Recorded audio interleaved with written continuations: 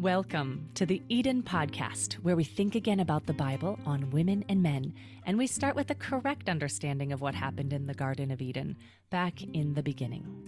The work of the True 316 Foundation is based on the research of Dr. Joy Fleming, who wrote the book Man and Woman in Biblical Unity, Theology from Genesis 2 to 3. Listeners like you are joining us as members of the True 316 Foundation and support the work to true the verse of Genesis 3:16 and the 7 key passages on women and men. It turns out, when Genesis 3:16 becomes clear, all the other passages become clear too. You can learn more at our website, true316.com. That's TRU316.com. And at the end of this episode, we'll tell you about a special gift we have for new members. And now, enjoy today's episode of the Eden Podcast.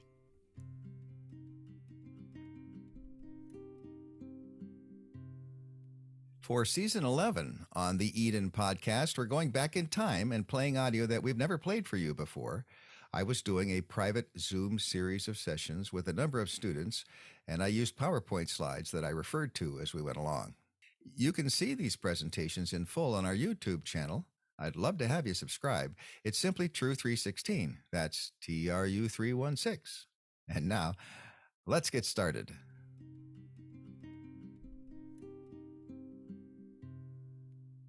We're going to be talking about 7 key passages on women and men.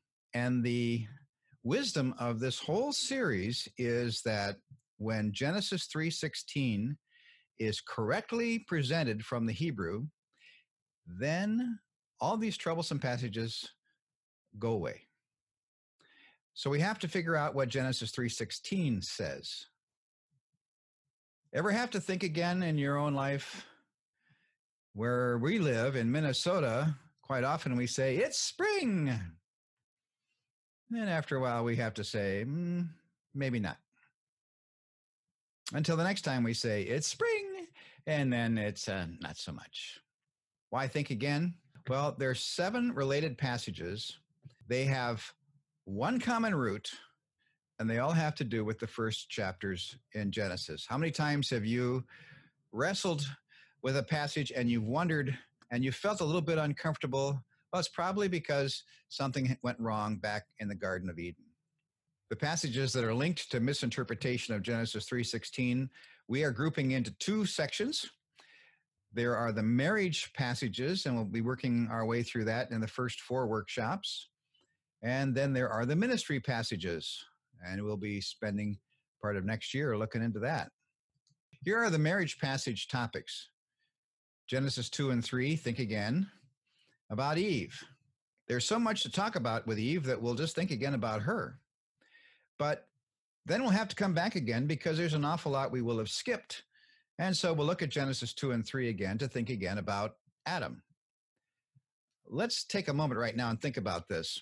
If you go through Genesis chapter 1 and you get down to near the end of Genesis chapter 1, we have God who says, let us make humans in our image. And he makes man and woman, or male and female. Where does Genesis chapter 2 fit in with that? Well, Genesis chapter 2, verse 4, all the way up through the end of Genesis chapter 2, is kind of like a parenthesis or a detail that you can stick back into the end of Genesis chapter 1. And so we have the details of what happened on day 6, starting about noon, going into the afternoon. And we have the steps that God went through in day 6.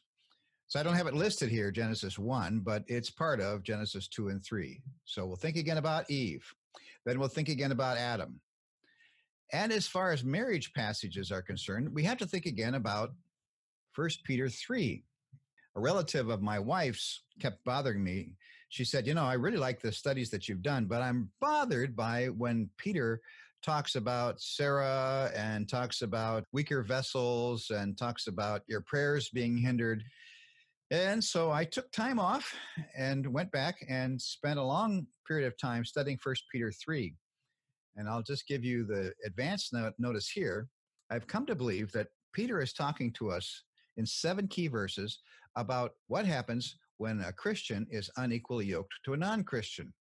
This is the one passage you can go to to talk about witnessing to an unsaved spouse. In that sense, and only for as long as they're unsaved, is that person the weaker spouse. Here's the ministry passage topics for the second half of our session this year. 1 Timothy chapters 1 through 3, think again about church leaders. What happened there? Paul said to Timothy, I'm leaving you in Ephesus, not to work with all the church leaders, but to correct certain church leaders who have been teaching improperly. And so we'll talk about who they are and what they did and why he had to talk about that. After that, we'll talk about Ephesians 5:15 to 6:9. The title is Think Again About Submission, only because people think it's all about submission. The book of Ephesians is maybe the masterpiece of Paul as far as practical application. In chapters 4, 5, and 6 in Ephesians, he has sections that start this way. Therefore, walk. Therefore, don't walk. Therefore, walk. Therefore, don't walk. When he gets to 5:15, he said, therefore, walk very carefully. And he continues on to be filled with the Spirit. And I'm talking about Christ and the church. So we'll find out that this passage really isn't about submission, but where does it fit? And we will find out how that fits into marriage. Then we have 1 Corinthians 11 and 1 Corinthians 14. Both of these are in a book where Paul does something special. Paul has been receiving a letter from the people in Corinth. He's in Ephesus when he writes this. And then he's been hearing about Chloe's people. There's been a report that's come to him. And what he's doing is he's quoting what the false teachings are that they reported to him, and then he's refuting those. So if you want to skip ahead briefly, in 1 Corinthians chapter 11, you can put quotation marks around verses 4, 5, and 6. This is what the bad guys were saying, and then he refutes it. 1 Corinthians 11, 4 to 6 is a quotation, and then he responds to that.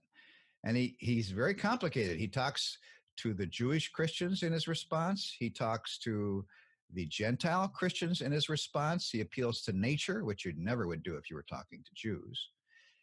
And then he talks to the church at large. 1 Corinthians 14 is very similar and pretty simple once we figure it out. Verses 34 and 35 should have quotation marks around them. And with quotation marks around them, then we realize what's going on. We go, he's quoting somebody else. These are the legalists in Corinth who are saying, there's these rules we have against women as the law says. And they had a thing called the oral law, but that's not the written law. And it's certainly nothing that refers back to the Garden of Eden, as some people think. So we'll get to that. But to save yourself time and effort, put quotation marks around verses 34 and 35, and we're 3/4 of the way there. Here's the books that will work again. You've seen some of these, having joined us earlier. Think again about church leaders. Think again about submission. Think again about women and authority, which they say is the problem. And think again about women and silence, which, again, they turn that into a problem, and it really shouldn't be a problem at all. How do we go about all of this process of thinking again? Well, after Joy and I wrote the first two, the green books, and then wrote the other ones up through book 7, I got to thinking, we need to say what our practice is. How do we go about doing this? What were the principles that we followed? What were the steps that we followed? And so I put together book 8, How to Think Again About the Bible. We're going to follow some of this as we go through even today. For example, the 4 principles. 1, 2, 3, 4. God is the source of all truth, and that's truth with a capital T. I think it was Gabeline who talked about that. All truth is God's truth. He certainly is the source of all truth that we have in the Bible. Number 2, everything in the Bible has its own place. Don't go reading through the book of Job and expect to have a good worship time like you would in the book of Psalms.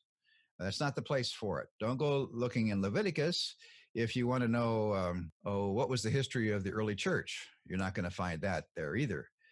But there is a place for everything that is in the Bible, and it can teach us the overall view. Number 3, everything in the Bible has its own meaning. When I was a young Christian, I used to read things into verses. Yes, I did. I used to come up with my own ideas and say, oh, I know what that means. And later on, I found out I didn't know what it meant. And it was just something I read into it. I remember Joy and I went to a museum in Minnesota here. It had something from the 15th, 16th century, 17th century. It was what they called a creche. So it was a manger scene.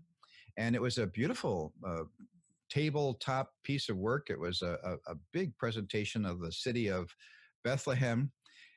Joy and I had been where this creche came from, which was in Amsterdam. And in Amsterdam, if you've been to the Grand Place, you see all of these tall, narrow buildings, and they have hooks that come out from the top of the buildings because they didn't want to pay taxes for the square footage in the cities. So they made narrow but tall buildings. And then they had a little staircase. And to get furniture in, you had to have a hook coming from the roof and dropping down so that people could pull the furniture up and put it into their narrow floor. Well, in Bethlehem, according to this, there were narrow buildings with hooks on them. That's not really true. No, nothing like that ever happened in Bethlehem. Everything in the Bible has its own meaning, and don't try putting hooks onto buildings because it just isn't correct. Number 4, and this is important, and this is why I love the Bible. The Bible is meant to change me. It's meant to change you. It's meant to change us. It's really here for us. If you read the end of the Gospel of John, John knew that when he put that gospel together and he told it to us. So the Bible is meant to change me. If that's true, then the 4th principle that we're looking at right now is important because, Lord willing, it's going to change each one of us. The Think Again Bible Study steps. Here's the first 3. Think again about the context of the passage. What do I mean by that? Well, I mentioned briefly Ephesians, and I talked about what happens in chapters 4, 5, and 6, therefore walk, therefore walk. The first 3 chapters in Ephesians are more theology. The last 3 chapters in Ephesians are more practical application. So where does a verse that you're looking at fall? Some people like to look at the end of Ephesians chapter 1. There's important verses there, the whole book, of course. But when you get to the passage that we're going to look at later on in Ephesians 5, it's in that second part, the practical application part.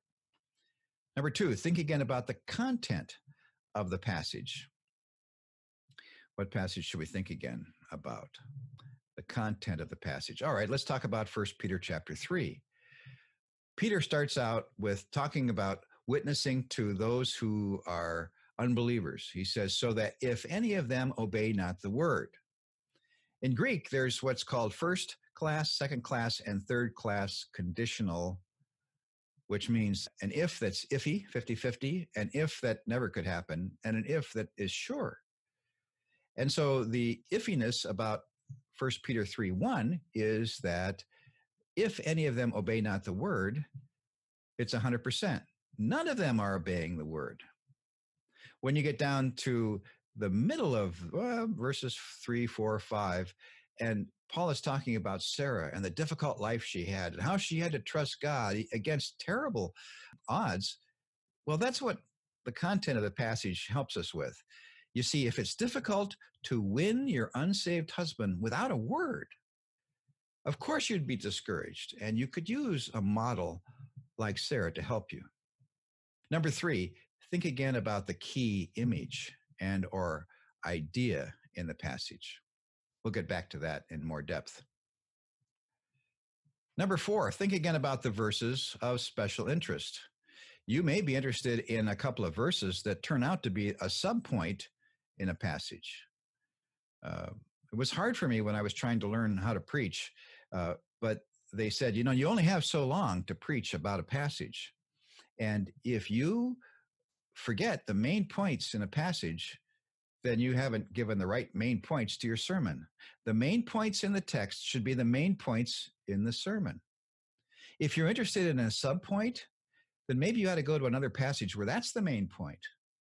Or preach a long enough sermon that will allow you to develop it and get to the subpoints. Anyhow, we need to think again about the verses of special interest. Where do they fit? Are they subpoints? And if they are subpoints, they will be influenced by the main points around them. Here's the part I like, number 5. Think again about the points of application. What's it mean to be a woman or a man in the home or in the church or in the world, according to these 7 passages that we're going to study? What's the application about that? And then number 6, because we've heard so many sermons, heard so many songs, read so many books that have not been right, we need to think again about what the passage does not say and make it clear and start cleaning some of that excess furniture out of the attic of our minds. Think again about what the passage does not say, because there's lots of things it's not saying. Thanks for listening to the Eden Podcast, brought to you by the members of the True 316 Foundation. Research into the Old and New Testaments by Dr. Joy Fleming and Reverend Bruce C.E. Fleming forms the base of all our work. Joy is a former Old Testament professor and is a practicing licensed psychologist. Bruce is the author of the Eden Book series, which starts with Book 1, the Book of Eden, Genesis 2-3. We invite you to become a donor member of the True 316 Foundation, as together we seek to true the verse of Genesis 3:16 and related passages. When you become a member, we'll send you an autographed copy of the Book of Eden. Sign up today by going to true316.com/member. That's TRU316.com/member.